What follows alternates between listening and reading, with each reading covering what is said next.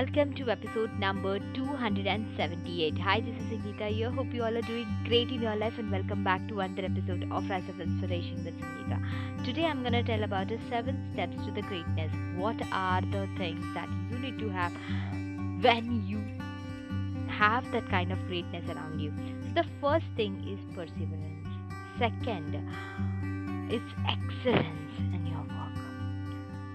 The perseverance is a form of a thing where we feel that we are in a constant mode of having discipline, commitment, and sacrifice, and work that is relatively great.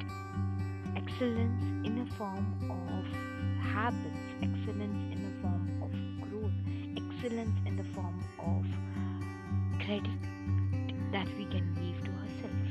Next is work ethic. It's important to have ethics in your life. And once you know that what does ethics really mean for you, you can form great in your steps. The next is self-belief. Have a belief in your life. It's important to know yourself and to know that you believe your own dreams, you believe your own desires, you believe your own wants, and that can make you to the step of greatness. Next is discipline. If I say about discipline, it's important to have a habit tracker wherever you feel that this is what I needed.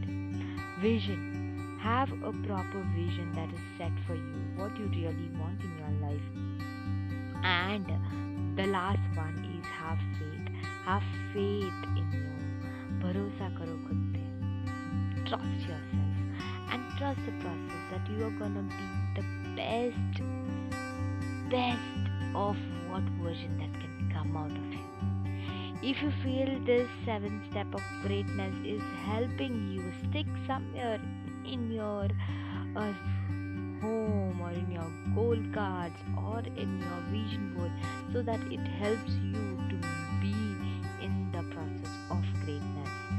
If you love this podcast, do share this with your family and friends, and thank you so much for loving this podcast. Till then, take care, bye bye, and have an amazing day ahead.